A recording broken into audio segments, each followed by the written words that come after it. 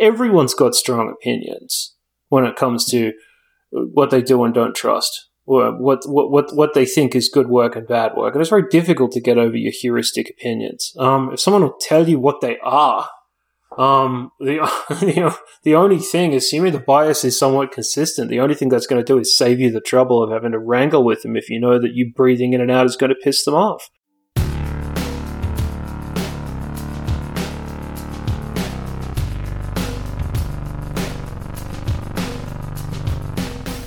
Welcome to Everything Hurts. My name is Dan Quintana from the University of Oslo. I'm here with James Heathers from Cypherskin. Now, James, this has been quite the week for Twitter takes, as it almost always is. And one thing I want to start off the show with discussing is a recent thread from Tej Ray, who is the editor for social and behavioral sciences at the journal Science. And I sincerely apologize if I've mispronounced that name. But he posted a thread on Twitter, and it started off in reference to a blog post, which was highly read and highly shared, related to a DARPA-funded SCORE project, which is looking at the reliability of social science research. But the second tweet of his thread said, and I quote, "I've yet to see an open science leader really grapple with the conflict of interest implications that almost the entire movement is funded by one billionaire. Shameful hypocrisy, in my opinion." Now, in a later tweet, he conceded that he miscommunicated his message and that he knows that open science is international and it's got a long tradition well before John Arnold got involved, but rather he was trying to make the point that Arnold was the first person to provide big funding. So I don't want to talk about this idea that open science is grassroots. We know this. I know that this was the source of a lot of rage on Twitter because a lot of people reading this do their open science after hours and not paid for it. That's for damn sure. But I want to talk about something a little bit different. Before we get to that, what was your initial take around these discussions on Twitter, James? Well, I found it hard to get too upset about it. I mean, obviously the idea, someone who spent many of their nights over a period of years working for nothing on something that I always thought was within the open science tent, it's overstated. And, it's Twitter. Someone went too far on Twitter. Okay. Well, it's very difficult to get too upset. And, people don't like seeing their work mischaracterized, especially if they're part of a global movement on something. Always found it very difficult to grapple with COI stuff in the US. How so? It's something that's been, it's something that was on my mind, Dan, ever since I went to I went to a peace summit thing in the Raytheon Auditorium at my old university. Is that right? The Raytheon Auditorium, a peace summit. Look, man. Every national government, every interior piece of every national government is some version of something that someone doesn't like, and obviously, elements of it are more militaristic and unpleasant than others. But, you can go round and round the farm on that.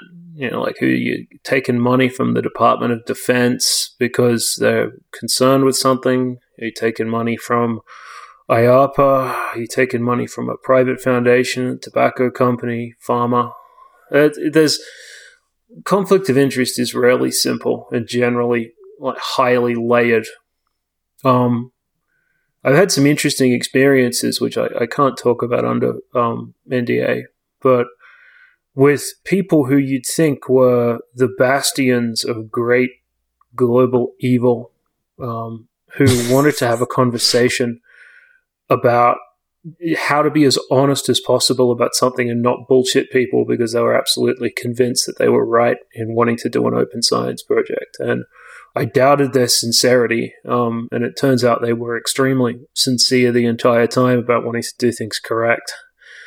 And I'd also point everyone to there's a very interesting research on I think it's on drug development, where things that are developed internally at pharma companies have better long-term reliability than the academic, allegedly unbiased research. Which is hilarious. There's money behind it. Of course, it's going to do better.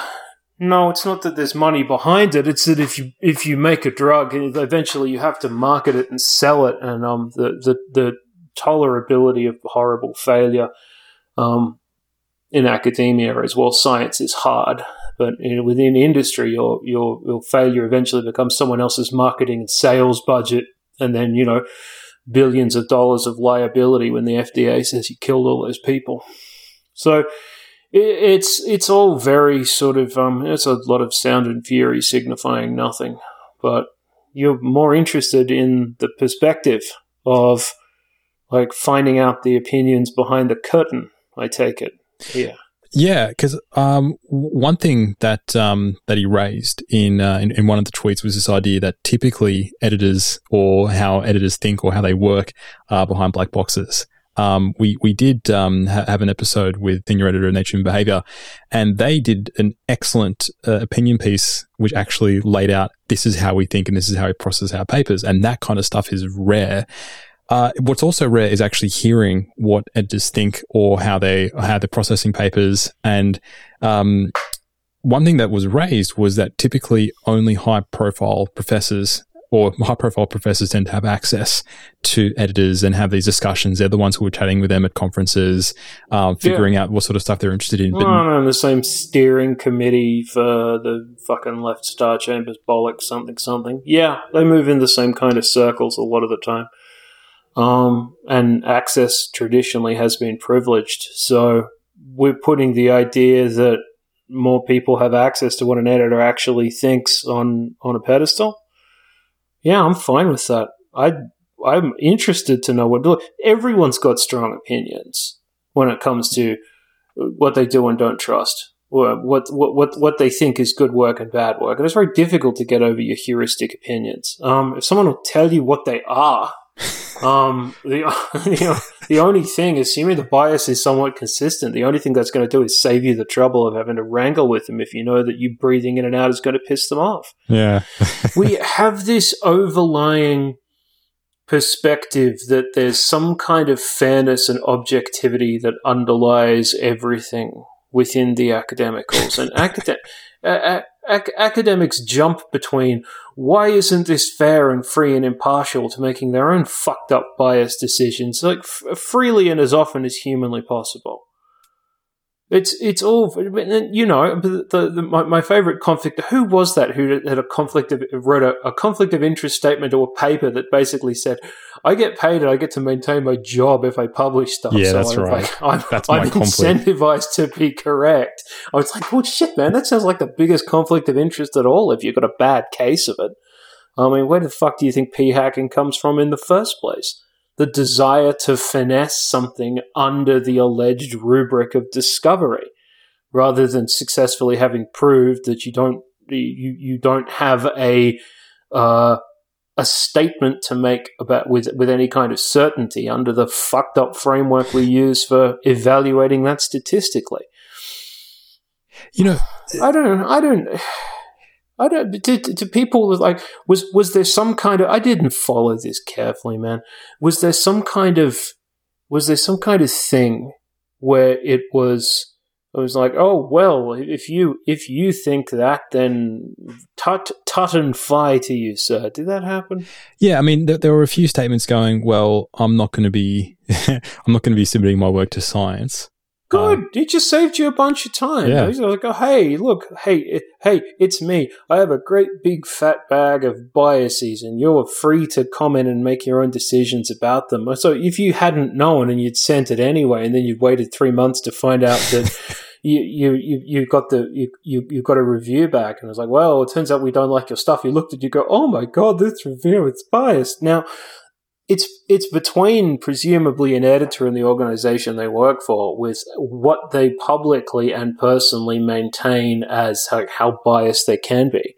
But think of any field where there's strong parties where there's strong theoretical camps You know, like try sending modern linguistic stuff to a really old school Chomsky journal. What do you think? You think they're going to give it a fair and unbiased analysis? No, they're going to set it on fire, arrange the ashes into the shape of a middle finger, and mail it back to you by sea mail. Yeah? It's such a good point. There's so many overlapping layers of this that, I mean, you can't get much past take your shots and get your chances a lot of the time. I think I rather like it when, look, to be quite honest, I think everyone likes it a bit when someone who gets to make a decision about something goes, well, this is how I see it. This is what I do. It's like when a special issue comes out in a journal and they say, we want exactly this stuff. I mean, if you don't have it, you don't send it to them. If you do have it, you're like, fucking A, someone's taken specific serious interest in my topic and I'm going to send it straight away because I feel like I'll be heard correctly. I mean, where do those even come from in the first place? I mean, generally the foibles of the people who run the thing. You know?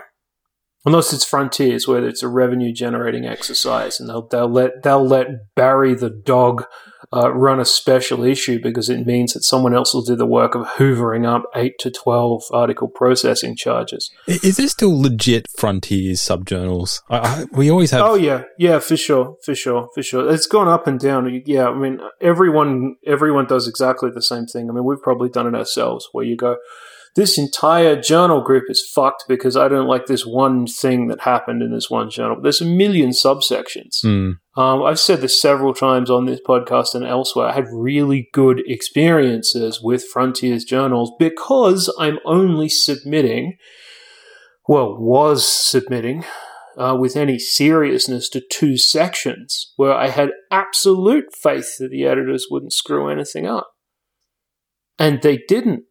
What the guy who was the reason that my thesis was marked by one of the markers that it had is because the same dude was the editor at a Frontiers journal where I sent my work initially, and that's how we found that he was interested in it in the first place, because he was super chill. A lot of good feedback, and like, you forgot this, and what about this, and take this, and I'm like, this guy really knows his shit. You look up all his work, and okay, so yeah, it's still functioning at some kind of level. But like, do you think there's any shitty papers in PLOS One? Sure. You think there's any shitty papers in Nature scientific reports? Shitty papers everywhere. Yeah, so it's again, you don't get to have a rule about what's garbage and what isn't when you're talking about monoliths. You only have individual circumstances. Or can you keep coming back to this, think global, act local bullshit? And do we spin all that out? Everyone's very, I support small community journals as much as possible. Then submit to them, dickhead. Well, no, I'd lose some kind of comparative advantage. I don't want to. Yeah, it's always that. Yes, it's just, I have a strong undercurrent of negativity today, Dan, and I'm also very tired if it wasn't obvious. Well, we're going to get to we're going to get to hear more of your opinions later in the episode. But before we get there, this is a follow up. This is a follow up from the last one. Before we get there, though, I had a really interesting reviewing experience. I recently submitted a review for eLife. Yeah. Did you ask for $450? No, I didn't do that because I agreed to do this before your proposal came out, James.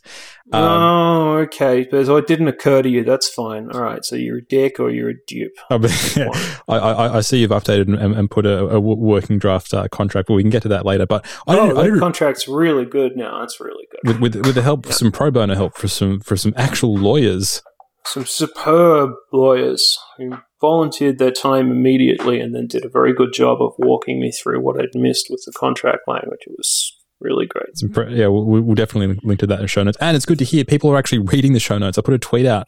We put out a prize, and someone got a free mug for actually reading the show notes. I put an Easter egg in the show notes saying that the first person that tweets us that they're reading the show notes will get a mug. And within about 20 minutes after I released the episode, bam, I got the first tweet. I think it was faster than that. Yeah. No, we did want to know if people are reading the syllabus. And people are reading the syllabus, and people were even saying, "Oh, are you thinking of removing the show notes? Don't do that." I actually read them. No, of course not thinking of removing the show notes, but we were thinking about how much effort, because it takes time, and we're thinking about the effort that goes into to doing that. So I'm glad to hear that you read the show notes. But the reviewing experience in eLife was very. I hope people read the newsletter that I write for the Patreon, because I changed the format of it and it's really good now. So if you're not giving Dan money to keep all of this silliness together, you're missing out on the best idea I have every month. People are loving the newsletter. It's definitely, look, it has been haphazard previously, for which I will apologize for now if I haven't previously, but I got a lot better with it because I figured out exactly what I want it to do. So, yeah, go and give Dan $1 or you're missing out. Dollar a month. Capitalist pig. But back to this review process. This review process at eLife. Yeah.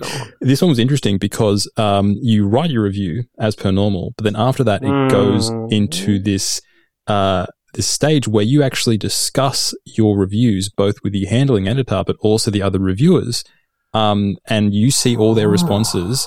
The review editor looks at this going, okay, I've noticed that these are the common themes between this, between all the reviews. One person said this. What do you all think? And collectively, you help the editor come to a decision. And what's also interesting about this is that your names, by default, are revealed to the other reviewers. I think this is a really interesting compromise for. There's always this debate: should you sign your name with the reviews?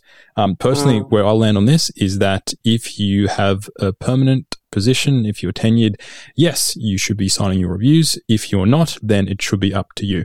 But anyway, for this actual for this journal, when you are submitting your review, you're told when you submit your review, your name will be revealed to the other reviewers. And I think this obviously isn't as good as signing your review normally, but I think this goes some way to actually improving the quality of your review, because you know that other people in the field are going to be reading this and your name is attached to it. So this doesn't actually reveal your name necessarily to the authors and publicly, but it does reveal your name to the other reviewers. And I like to think that I submit good quality reviews, but it did actually make me think twice. Or it made me think a little bit more carefully about what I was saying, knowing that my name would be revealed. And when I actually saw the names of the other people, I'm like, oh, these are really senior people in my field. This is interesting. So what do you think about this whole idea of... question to start with. Okay. eLife is a journal in the life sciences. You don't know anything about the life sciences. I don't know anything about the basic life sciences. What was the broader topic? This was generally. You can just say the area. It was an oxytocin paper. Yeah. Okay, so presumably some form of neurobiology. More on the biomarker side of things. Oh, wow. Yeah, so it was a very interesting paper. You're almost a biologist. Now all you need is one of those educations and you'll be sorted. I'll be...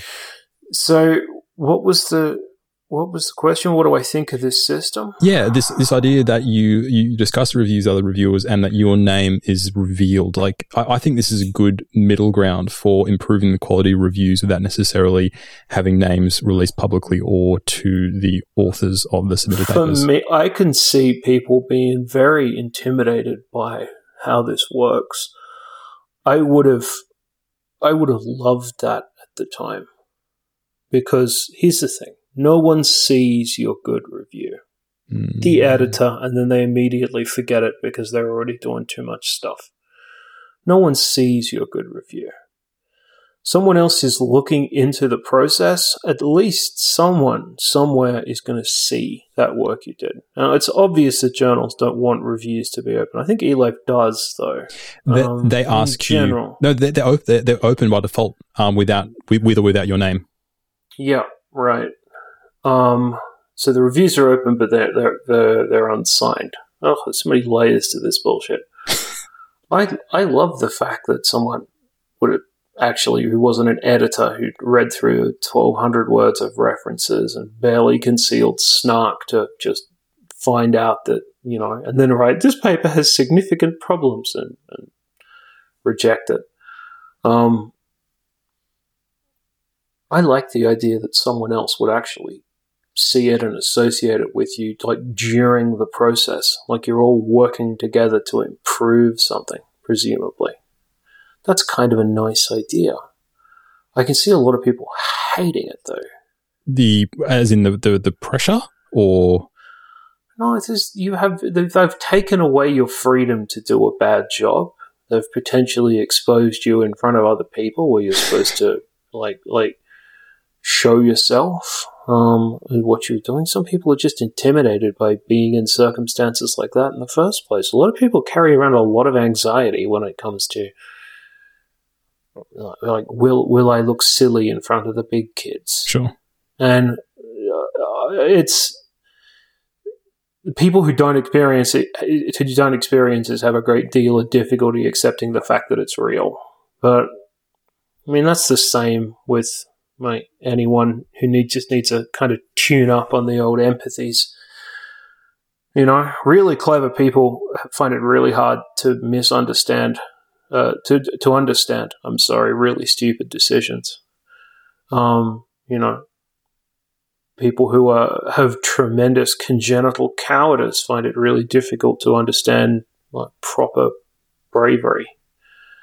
And people who don't have any anxiety find it really difficult to imagine how anxiety-provoking things can do their job on the people that they affect.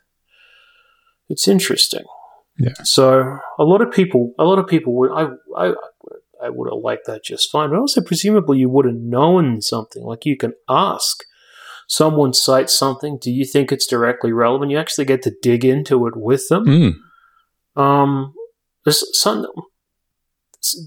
not a lot, especially if you're one of the junior academicals. A lot of the time, there's not a lot of forums where you get the really serious attention of someone who knows what they're talking about. And I think if one of the reviewers... You could potentially learn a great deal. Did you learn anything? Did anyone go, see here, Mr. Dr. Quintanas, this is shite, and you're an idiot? And presumably no one said that because you're smarter than you look. They may have thought that. But look, one person said one of the reviewers said some really interesting stuff, and I did actually learn a lot.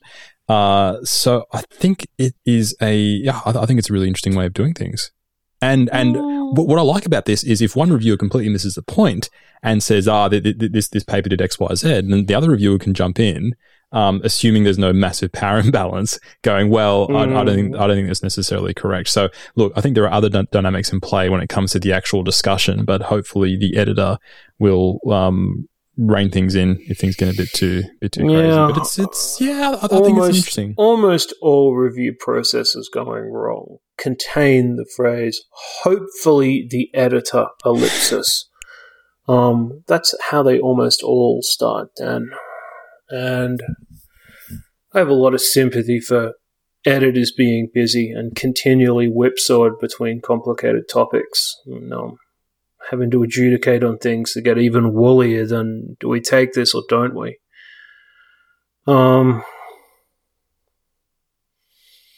There's so many ways to crack that nut. Basically, it comes down to, does it work? Does it work for the individual people who do it? Now, eLife's been around for a few years, and there's quite a vocal community of supporters within life sciences and crossover assorted topics. A lot of supporters. If it didn't work for them, I think they would have said something before 2020. Because presumably that's been how they've done it. They've been doing it for a while. I remember them having non-standard review processes, but not what they are from a while ago. Certainly all my friends who are within some flavor of biology somewhere, everyone is very positive still on that journal. APC or no, retractions or no, scandals and otherwise. The response has been quite uniformly positive. And everyone knows what it is. I mean, it's really interesting that there are lots of new journal initiatives, and that's the one that I can think of, where they clicked their fingers and instantly it became a thing. It was the founders and people behind it. Well, yeah, I would just say that. So that's if there's a model for starting something successfully, then I guess that's probably the best one I can think of just in terms of the results. And I can already hear, but they had a guy who started it was a fucking Nobel Prize winner. Well, get one of those, fuckhead. That's maybe that's hundreds what of them around. Maybe that's what it takes. The guys who did the hypoxia research a few years ago, they got the Nobel Prize last year. Get them to start a journal. Yeah, get them. I was reading about them earlier today. Due to an unrelated matter. Who was it? Kalin. It was Kalin, the Physiology and Medicine Prize last year. There's some other people. Yeah. I just looked it up now. Here you go. Kalin, Ratcliffe, and Semenza.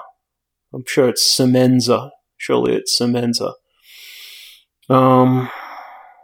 Yeah, physiology and like how oxygen levels in cells affect basic physiological shit.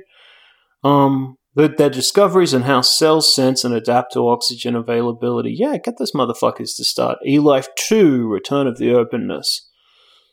Because, that work is super fucking important. I mean, I think that's... I think someone was complaining about it, but I can't remember why. I was under the impression it was super important. Oh, I never told you who Raytheon was. Defense contractor. The largest, I think, defense contractor in the United States. Now, naming the auditorium and having a peace summit. They're in, unless they've moved, they're always in Massachusetts for years and years and years. I got tens of thousands of employees, and they build missiles and shit.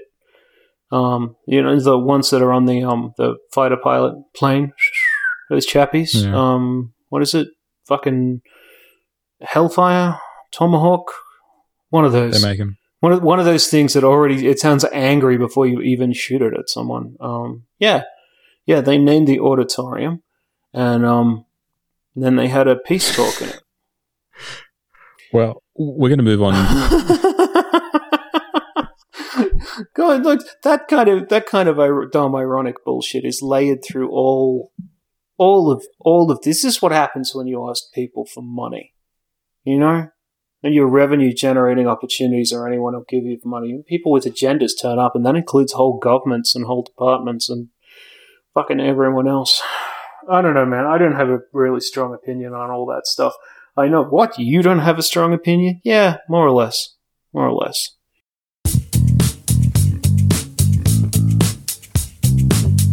Did you know that our Everything Hurts patrons can get access to a library of 20 bonus episodes?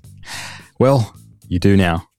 We release a bonus episode every month to our $5 a month patrons who also get a lifetime 20% discount on Hirsch merchandise. We also have a $1 per month tier, which gives you access to a monthly newsletter, the merch discount, and the occasional bonus episode. If you want to support the show but can't swing the Patreon money, you can share a review or post about the show on social media instead, as we'd love that as well. Now, let's get back to the show. Last episode, I put forward 3 proposals for meta-science projects that should get funded. One of them... What were they again? One of them was this idea that we should really evaluate whether the redefine statistical significance folks have actually taken their own advice. And you said that someone's done that. I said someone was having a go at that.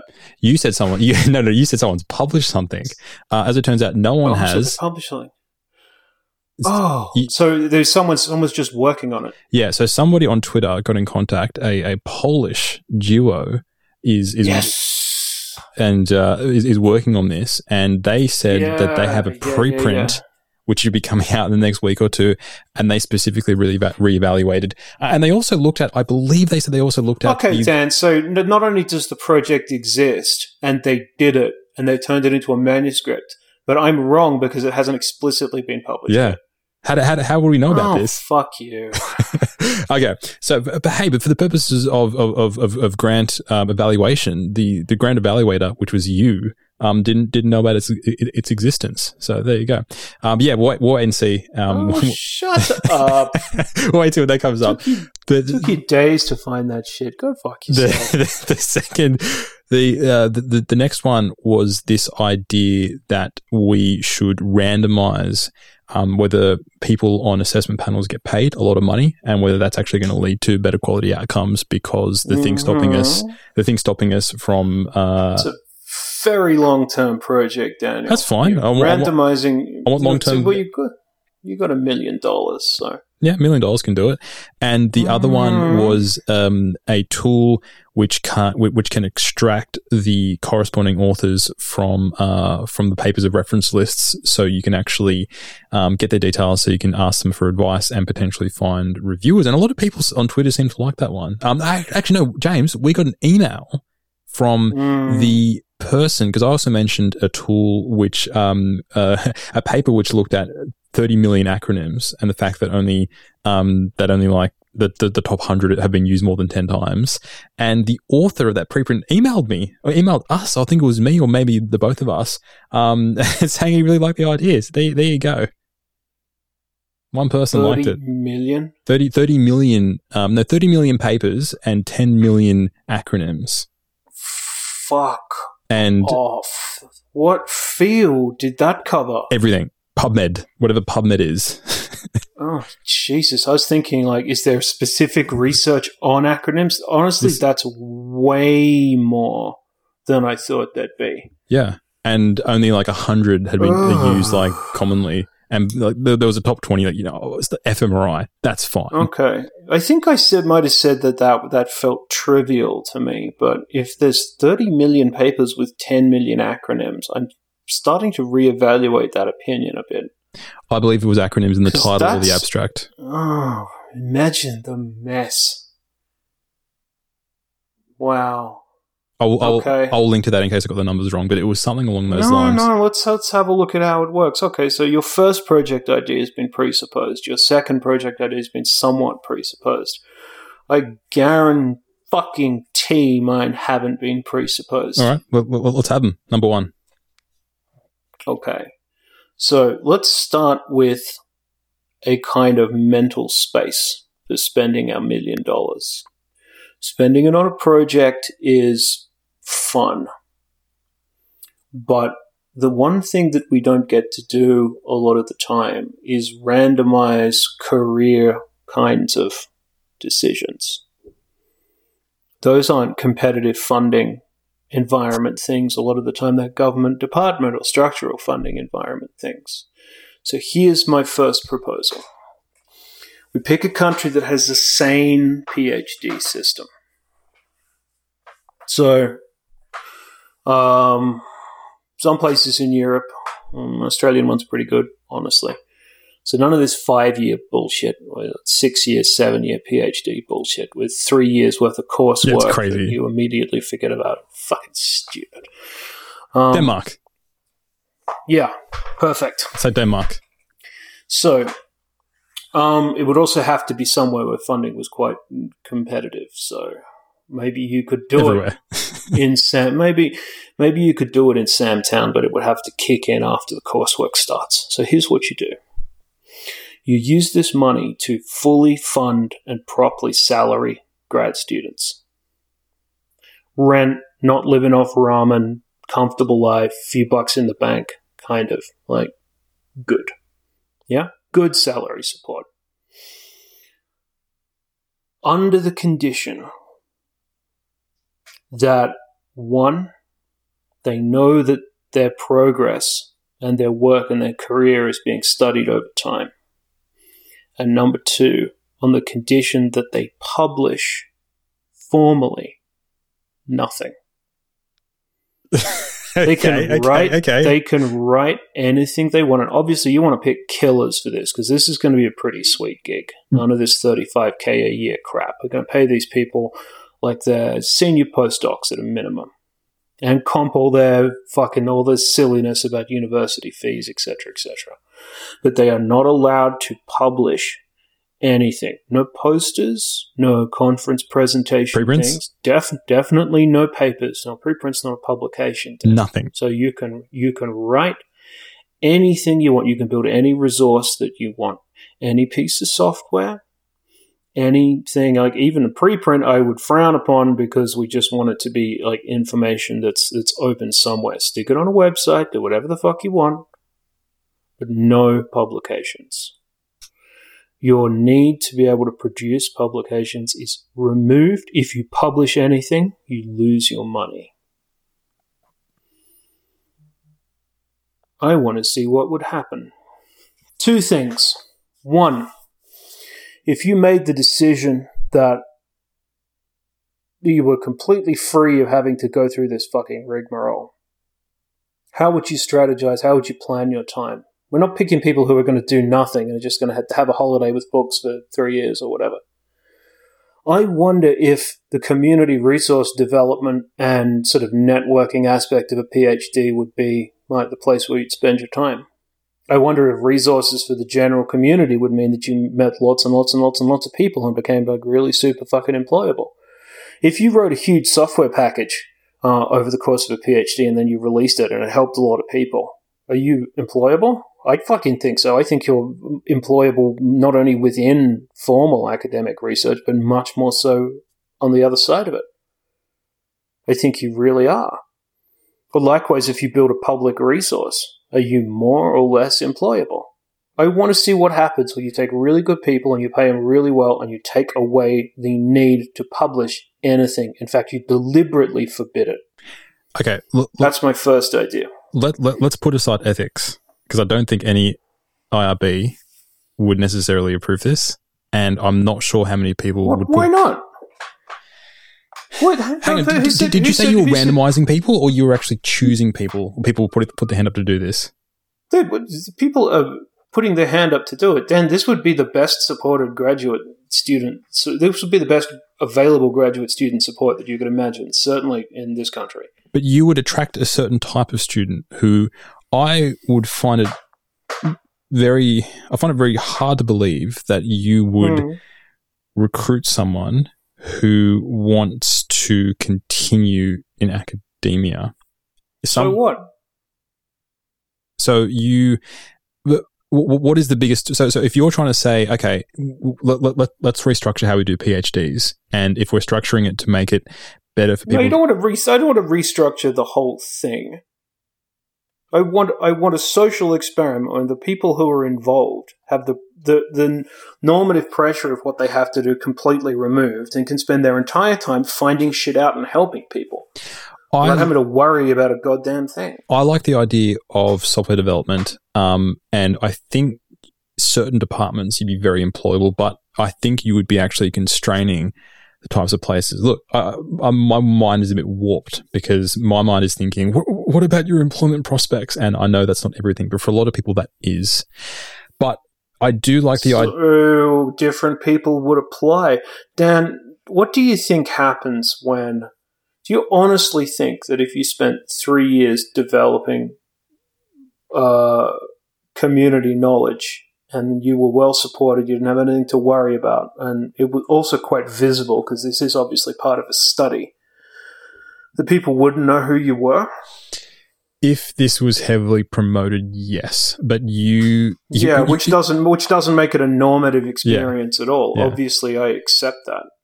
But also, no one's ever floated any kind of test balloon of like, what if you pass out all the bullshit? There's a thing a couple of weeks ago. Someone was saying we got an application from someone to be a grad student here, and I'm looking at their research record, and to be quite honest, it's much better than mine was when I went up for tenure. What the fuck are we doing to people? You know, I like strong counter arguments to stuff and pushing back very hard against things that I think are bullshit. Well, here's one way to push back against something that is trending towards the bullshit, by explicitly helping some of the people who are involved in it. I do like the general concept, but I think the the fame around this person that got the Heathers grant. Persons. So if you're a Heathers grantee, then the notoriety from being a Heathers grantee would confound the actual results of, oh, look, this person got a job. Of course this person got a job because they're a Heathers grantee and their whole shtick is doing this. But so I think the actual results won't necessarily be interesting, but the concept is very interesting. I do like the concept, but I'm not sure. Well, you don't know what's going to happen. You're already saying what the outcome is before you've actually done it.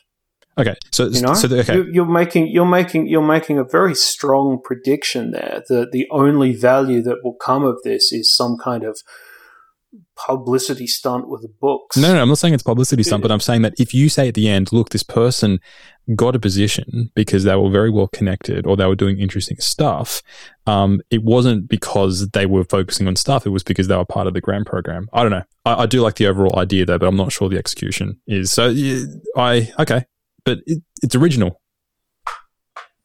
And of course it's original. I'm fucking great. Okay, give us number 2. That was a solid start. But give us number 2. Okay, this one's a lot easier to explain. I want to open for a brief period of time the Samaritans for academia. That's it. Okay. I'm going to pick 3 months, get a massive publicity, whatever. And then VoIP, phone, email, video conference, whatever, for 3 months, no matter what's going wrong in your environment, abusive coworker, terrible supervisor, bad conditions, some kind of dumb fuckery. Anything can be reported completely anonymously to someone who has global reach. The language barrier is hard here, but there may well be a way around it. Depends how much interest you get. You do a colossal publicity push and you just say, you know what, send us anything you've got. You're under pressure to p-hack. You've got a colleague who's a shitty researcher and is trying to hide it. Did you witness something? Were you beat up at work? Anything. I want to just, with the broadest possible application, open a huge door for people to walk through for a period of time and see what comes through. And put it all together under a qualitative framework to say if people are allowed to, without consequences or context or judgment, report anything that goes wrong at a university in any capacity, here it is. So do you envision this as I don't know whether you know this, James, but back when I was an undergrad, I worked for Lifeline, or volunteered for Lifeline, which is a volunteer telephone service in Australia. And so anyone can call for any reason. We got a whole range of calls from I've been feeling really anxious the past week. My cat died too. I'm feeling suicidal. A whole bunch of stuff. But mainly the whole point of the line was for just to be someone to so you can have someone that can listen to you. We almost never provided advice unless there was a life-threatening situation. We provided resources if people asked for it, but we never provided advice. We were basically an ear. Is that how you see this, or do you see this as an organisation which actually provides advice and forwards information onto authorities? How do you see this? It's too hard. You can't put yourself as an intermediate in a process like that. And also, presumably, you had a thing where if someone was imminently in danger of harming themselves or others, you were allowed to call emergency services or something. Yes. It would be very similar to that. Because I want to see the undercurrent of all this fuckery that is hidden, that we know is there because the cup boils over from time to time. I want to see how it's structured. I want to see how many calls, emails, whatever, turn up about different topics, about what concerns people. Okay. Because I was thinking about this recently in the context of people. There are tiers of things that are published. Some very good papers in good journals, some very middling papers in middling journals, and a whole lot of ones that are just miles of arse. Now, we almost invariably in discussions about ethics and various aspects of research tomfuckery are talking about the good journals that we're all familiar with. There are a fucking million tiny journals. I mean, a lot of them are in difficult circumstances doing their best, but a lot of them are publishing shit all the time. But no one reads that stuff.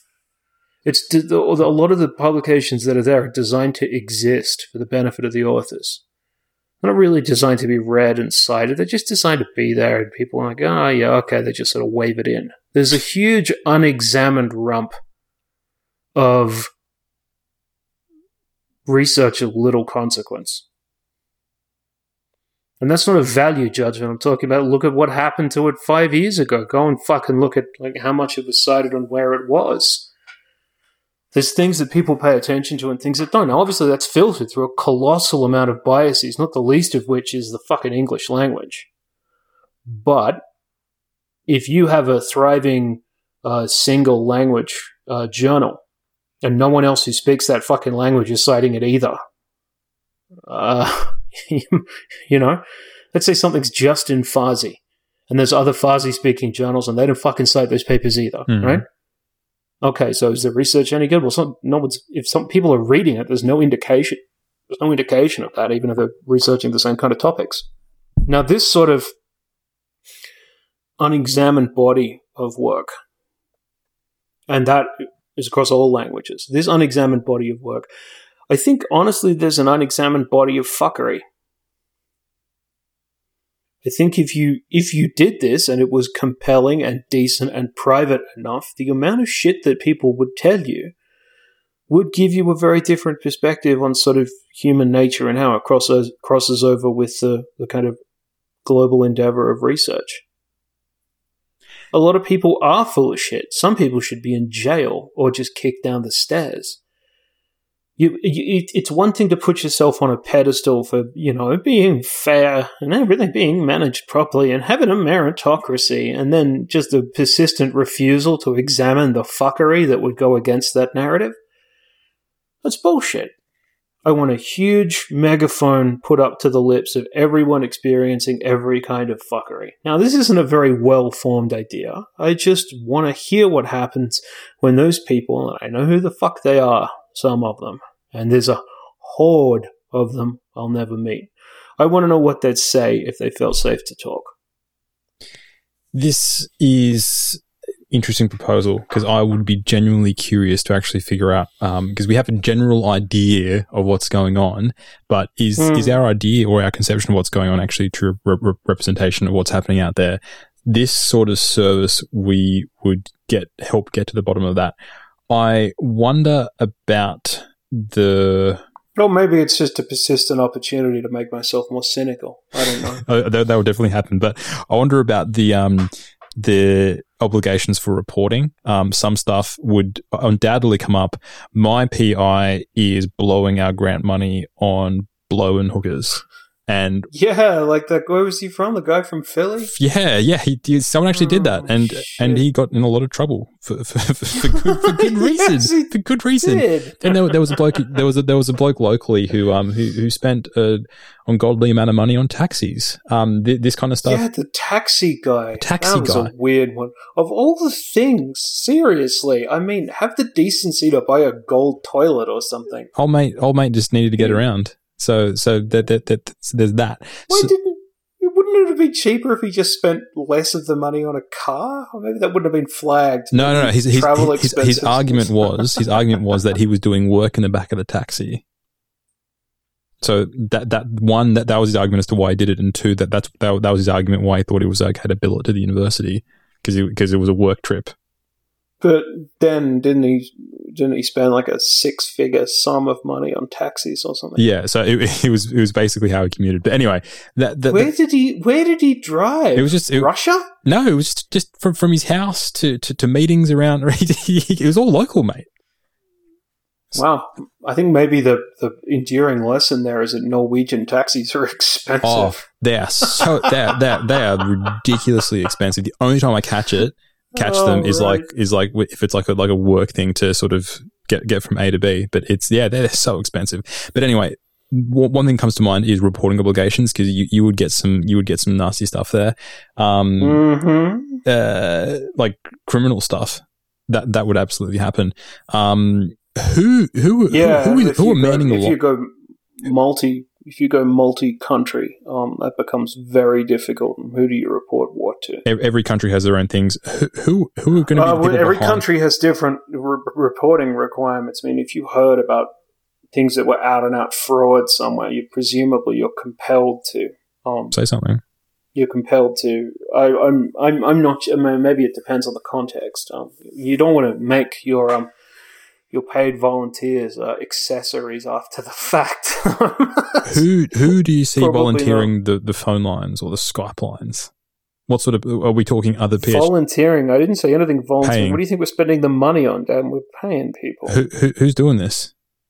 PhD students? People who want the fucking work, No. who are academic adjacent. Okay. There's a fucking million people into sort of adjunct, postmasters, didn't get into the PhD because I can't get a visa because of the plague fucking space, who are already a little bit disjointed and cynical about how all of this works. So no one's going to do this for fucking charity. Sure. It's actively unpleasant. I mean, drone operators get PTSD, for Christ's sake. Just being... What? Even the Facebook folks, the Facebook moderators, there are horrible stories of the people. Oh yeah, but that's even worse, because that's the amount of it is continuous, and a lot of it is in HDef. I'm saying that people who look at grainy, shitty satellite videos of missiles that they dropped on other people, just knowing that it happened is sufficient to traumatize them very seriously. Absolutely. So yeah, we've got a lot of money here. We're only paying a few dozen people. Then presumably that can also stretch to taking care of their mental health and making sure they know what they're getting themselves into. Because yeah, look, these jobs do exist in other places. It's not like they can't be deployed responsibly. They have to exist in other contexts. And look, this would be forget about the research questions. It would be a great service to the community as well. Imagine if people had a place where they could actually call and talk to someone, because a lot of people can't talk to people in their own departments. The amount of stories I've heard is, I told this person, I confided in this person, PI is doing dodgy stuff, only for the PI to find out. Yeah. Like, it happens so often when you actually talk within your own departments for the whispers to get back. But if you have this independent, just outside of the institution, it could be outside the country. Outside the country, sure. Outside the institution, outside the city, state, country. Yeah, and I have to spend a lot of that money on network security too, because as seriously private information, you need to set up some pretty heavy duty comms to make sure you kept people safe. Anyway, okay, that's a good idea. That's an interesting one. All right, let's go to idea number 3. I want to use it as this is. Does it have to be a meta science? No. Whatever you want. Okay, because you went going sort of meta scientific-y ideas, and I thought that was the theme. I want to start I want to use this as seed money to start a not-for-profit, cooperative, or employee-owned hardware company for doing science. Sensor development, device design, accompanying software and processing, whatever. Everything based on open source, but like physical things that you can buy. People give away time. A lot of the time people give away code, they give away software, they give away knowledge. A lot of the time they don't give away physical shit. That doesn't really happen. So the thing is that, I mean, and I've discovered this more and more as I work for a company that builds stuff. There is a huge fucking value-added component to building stuff for money, because it's got all your dev rolled up into the cost of whatever you end up selling, or whatever you think a market can support. If you're making scientific equipment, or anything that's related to it, so I mean, even something as simple as electrodes. You pick one manufacturer, you do a run of 1 million, you sell them to people as close as you can possibly get to cost. Now, I don't know if you can make and sell stuff as a non-profit. It depends on the country, probably. But having a cooperative or an employee-owned company that did that, or you're like literally sucking the cost out of everything all at the same time. You know? Only caveat being, you're only allowed to buy it if you're from a not-for-profit institution. Okay. Well, actually, that's a little bit unfair to people who work for profit universities. But I mean, a lot of them make a profit, and public-private distinction and the profit non-profit distinction are a bit muddy sometimes. With research institutes, shit like that. I'd say only for academic research. So you start off with small things, peripherals, even shit like I said, cabling, electrodes. Fucking make your own generic 1020 gel. Supply these things for what they cost to make. Be a massive service to the community. And then start working your way up through various hardware platforms that people could conceivably use. Fucking build your own open source Langendorf apparatus. Start getting into microscopy. Start getting into the various million fucking ways you can use something like a laser interferometer or a near-infrared spectroscopy. This actually reminds me of PsychoPy, which is open source and free software for presenting experimental stimuli. And this could only happen. I think originally it was started in someone's free time, but now it's being supported by funding. And this is a competitor because the software for doing this, I think ePrime is probably the most popular commercial software. It's not cheap and it's out of the hands of a lot of people. But the only way you can actually do competitive and support software is by funding it. And ePrime is now getting a lot of, I'm not sure how much, but is getting support to do this. That's a good example. A second example. ePrime is getting support. No. ePrime is the competitor. PsychoPy is getting support. PsychoPy is getting support to do this. It's from the English chap. A good example of hardware. A paper came out 2 days ago, which came up with a mobile eye tracking software. Yeah, eye tracking devices, bloody expensive. Yeah. They are really expensive. And I actually saw someone mention that the hardware and the software, the hardware for eye trackers for science are almost exactly the same as eye trackers for gaming. But these gaming eye trackers are about 1/10 of the price, and the research eye trackers are ridiculously expensive. So these particular folks got together and they put together a mobile eye tracker, and the accuracy was as good as a product which was 100 times the price when it came to eye tracking. Yeah, see, I'm not surprised. I mean, that's driven by, it's a marketing driven-y kind of thing. It's obviously there's crossovers for being able to do that, but this is for research hardware. It's a company that serves the research community, right? That's the mission. That's the focus. And obviously, like, money has to change hands. Things need to be bought. And soldering shit isn't free, you know? But doing a cost price. Selling at cost price. As close as you can get to that, while still maintaining where you are. That's why you need $1 million to start, even if you're only doing bullshit. But the other thing is, Dan, is you've got to understand there's economies of scale that kick into something like this hugely. You know?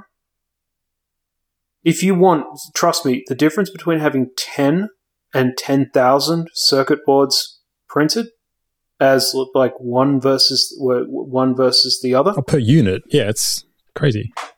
Well, yeah, that's the whole point. But someone's got to be able to absorb that cost up front and make it available to everyone, and then fucking do things like shipping and returns and QA. You can't do all that for free. I think You can't.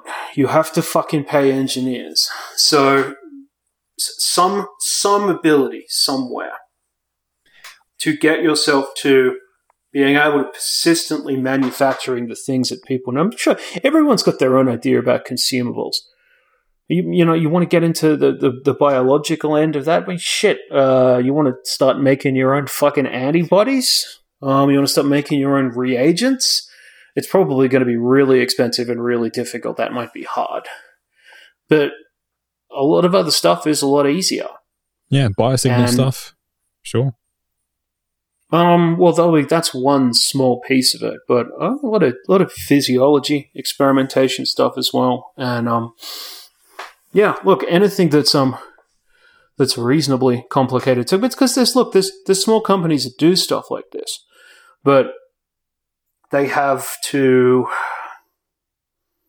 I don't know. You could argue that they're doing their best. I mean, OpenBCI comes to mind as a company that I really like that doesn't charge a lot of money for hardware, but they have a focus on like building singular cool things that everybody needs. I'm talking about like really basic, fucking heavily commoditized shit that everybody needs. Try to save everyone as much money as possible through the expedient process of being able to fucking dominate the market by selling things for 30% less than everyone else in perpetuity and forever to research institutions. I'm going to rank your proposals now. But you need a lot of money to start some cockamamie idea like that. Yeah, 1 to 2 mil. Well, yeah. I mean, and even that's not going to get you very far, to be honest. I mean, seed money. Yeah, pretty much. It all depends on what you're going to develop. I mean, so something like this, an idea like this, needs to be very seriously fleshed out. You need to start by looking at exactly where people are getting gouged. And going very explicit. No, there's going to be places where it's some things are worse than others. Yeah. And going very, very explicitly for being able to reproduce something where you're not going to get into any intellectual property trouble, where you're going to be able to knock these things out like fucking candy. What about a fully interoperable, open source, mains power driven ECG? Love it for $100. So much for demand. There'd be so much demand for that. Lab so demonstrations, I mean, that's all research, lab stuff, bio stuff, med stuff, nursing stuff, training. I'd PT buy it. and OT. A lot of exercise science stuff, kinesiology sometimes. Now let me tell you, that's fucking totally doable. I even know how I do that. Yeah?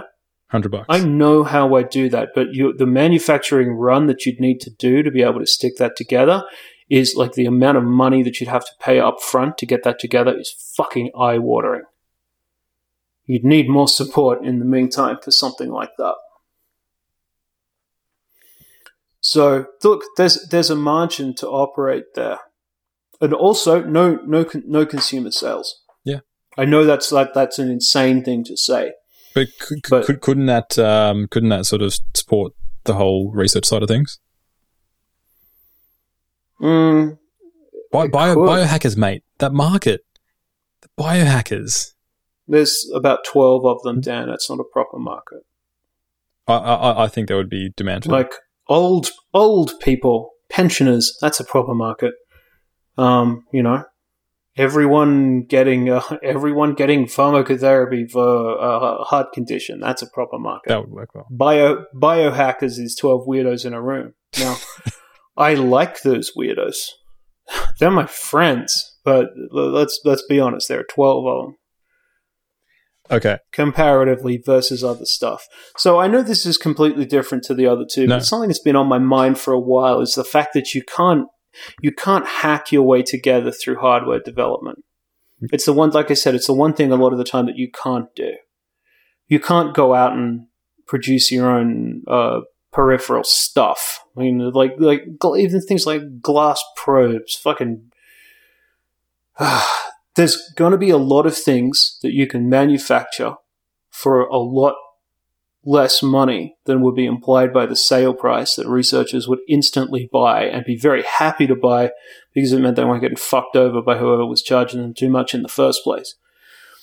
But you need the right kind of governance structure and the right amount of money to be able to do that from scratch. Hardware is expensive and annoying, and I should know because I build it now. All right, I'm going to rank your proposals. Okay. Your first one, which was getting people, funding them to do nothing during their PhDs, I think that is the most theoretical. To do nothing. To publish nothing. To publish nothing. Yeah, fucking verbs count, Daniel. To publish nothing during their PhDs, I think theoretically that's the most interesting because it really hits at what is the purpose of a PhD program. So I like it from that aspect. Your second concept of putting up a helpline where people can call up and talk about all the fuckery that goes on in academia, I think that would actually have the broadest impact in the sense of this is actually going to help people. But it's also interesting, not necessarily as interesting as the first one, but it's also interesting to actually find out what people are experiencing, but that's going to have the broadest impact, so to speak. But I think when it comes to what's going to have the biggest research impact, I actually like your last idea the best, because think if you could actually put together affordable peripherals, affordable hardware, and affordable software, that's going to spur... No, not software. Sorry, hardware. If you're going to put together affordable... Not software. If you're going to put together affordable hardware, that is actually going to put... that hardware in the hands of more researchers, and that's going to produce much more research that wouldn't have existed that otherwise, because this stuff is really, really expensive. And if you can do it cost price, then it's going to be much more affordable for a whole bunch of people. And I actually think it's the most feasible as well. You put together $1-2 million for a seed grant, get the manufacturing run. That's going to happen. The other two ones, there's a whole bunch of problems when it comes to practicalities and to ethics. So hang on. So you think the mass manufacture of reliable scientific hardware is the easy one, and giving people money to do their jobs is the hard one? Easy. You just said hardware. You said a hardware company is the easiest option. You are an odd man. Easiest as in all of these, Dan, when we're being asked to speculate here, I think this was my idea originally. All of these are wildly ambitious. None of them are easy. I like the last one the best. I think that's going to have... I know. You've been hosed too many times by like someone who's sold you a tube of gel for $40. Yeah, seriously, getting quotes like this. I actually am sort of half in the market for an eye tracker. So seeing this research that it's 100th of the cost of normal eye trackers, I'm like, hello. I think that's really interesting. Yeah, well, there's the whole lot of complications. Let me run you through briefly. Oh no, I've gone over time, but fuck it. Let me run you through briefly some of the interesting complications that come up at the end there. First of all, research devices aren't cleared to be able to be used medically, so that's not the intention. They shouldn't be because they haven't been. I mean, there's various things that you have to get. Here it would be the various ISO compliance, Europe CE mark, FCC certification if it's got radios, but it's not going through anything FDA-ish. So you can't use it to do. There's no persistent ability to use it to do healthcare unless it's actually registered as a medical device. That's a whole can of worms, yeah. Yeah. There's a lot of things that hang off the side of that. It's why that even incredibly accurate research equipment that works beautifully and is extremely safe and hyper accurate and very easy to use. That's why it said this is not a medical device, because that's just not within their business model. It's fucking hard to get things to. It's expensive and it takes ages. I mean, the main problem for business these days when it comes to that shit is that it takes ages. Markets are fast. Government departments are slow. That's a complication. You also, like, when you scale manufacture something, you have to be incredibly certain that it's going to be correct before you start. And there are a whole variety of complications taking something from a one thing that's sitting on a desk that you stuck together yourself, all the way through to 10,000 things that are coming off a line in Shenzhen or Hanoi or wherever. Someone who's building it for you on contract. There's a whole world of hurt waiting for people who don't know how to navigate it within a space like that. Also, how the support works, how that's structured after you've done it. Yeah, because you're introducing a lot of people who've never used it before into like how you do it. It needs to be sewn into education materials. It needs to have a lot of instructional capacity. A lot of people have to write a lot of code to be able to make anything that comes out of any given device usable in the first place. You're just dumping binary files on people who are like, oh, I got a machine that goes beep. And you're like, oh, here's a big binary full of data. They're like, this hurts my feelings. And, they're right. You have hurt their feelings. That shit is hard. So, there's so much more, but never mind. It's really difficult. I don't know how workable it is, honestly. It's just the fact that I love the idea that there is sort of rent seeking within this space, because it's really difficult to get started in. But if you had the ability to get started in it, the amount of headaches that you'd cause for people who feel like they're entitled to, that's why I like it. Essentially knock on government money is, but I like causing trouble, Daniel. So obviously that's why I like it too. There's got to be good targets. Anyone who writes to us who says, why the fuck does device A or cable B cost as much as C? This shit is confusing to me. I want to hear those stories if they're out there. Who's getting gouged on something? Park trackers. Yeah, well, you said that one. Anything else? Yeah. Hertz Nation? Let us know. Anything else you got? Yeah, this will be pretty fucking interesting. Because who's getting gouged? We work within biosignals, so we know this kind of stuff. But I'd be curious to find out what sort of other areas where people are getting. I mean, not to mention the people who are actually charging money for using questionnaires. That's a whole different thing. But we have run out of time. Thanks for listening to this. Fuck it. Actually, you've come up. That's not a bad idea. There yourself. What? You're going to pay a whole bunch of people to answer the goddamn things, put them in market researchy kind of shit. Validate your questions. Get yourself a much, much better factor analytic validation of questionnaires. Give them away for nothing. It's just the idea that these we want $80 for you to ask people questions once. Go fuck yourself.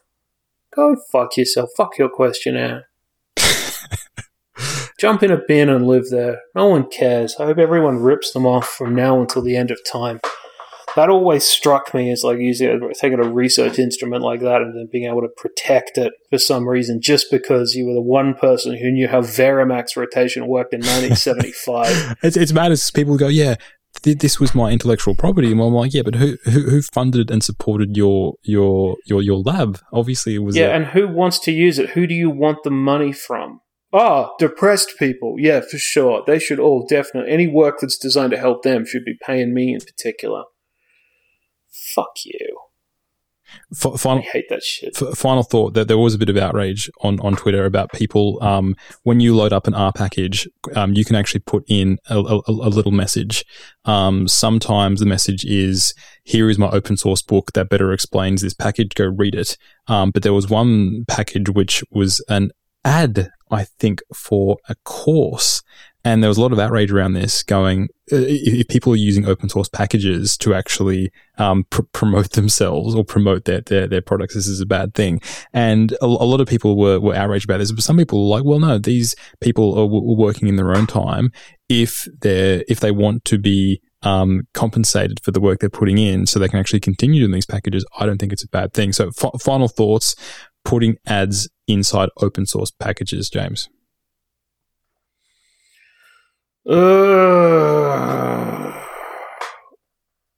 That is a hard one. There's going to be pragmatists on one side and people with very strong principles that they've had very good reasons to develop on the other side. They're going to yell at each other for 20 minutes and then go home.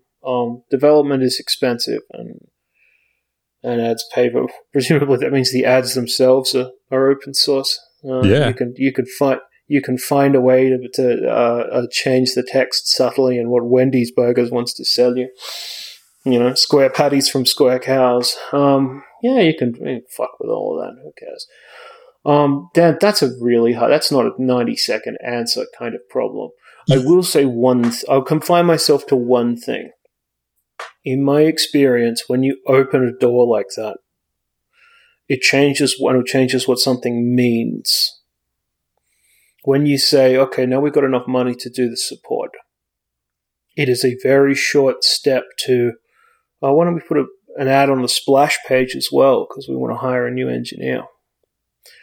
Okay, now we've got 2. That's the thing. We don't want to have a fucking million. I'm like, well, what about if we route all the clicks out of this through something that shows you an intermediate ad, like the Forbes website does? Oh, yeah, fair enough. Yeah, okay.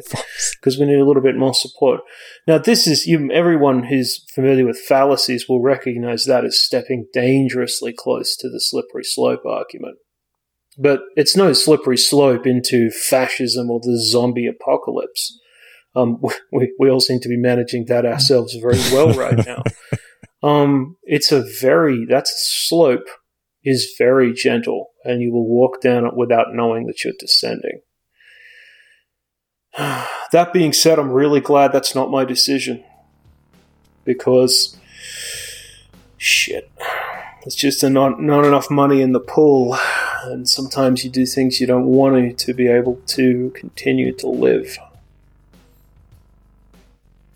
Well, on that cheery note, we will wrap up. Thanks for listening. A lot of people are chatting about the show on the Get Good Science Discord server, which there's an Everything Hurts. There's an Everything Hurts. Still doing that? Yeah, there's an Everything Hurts channel, and it's great. I should look at that. I should look at that again. There's been a bit of chat. I wonder if someone's talked to me. They have. It seems unlikely. But what? Yeah, you've been mentioned once or twice.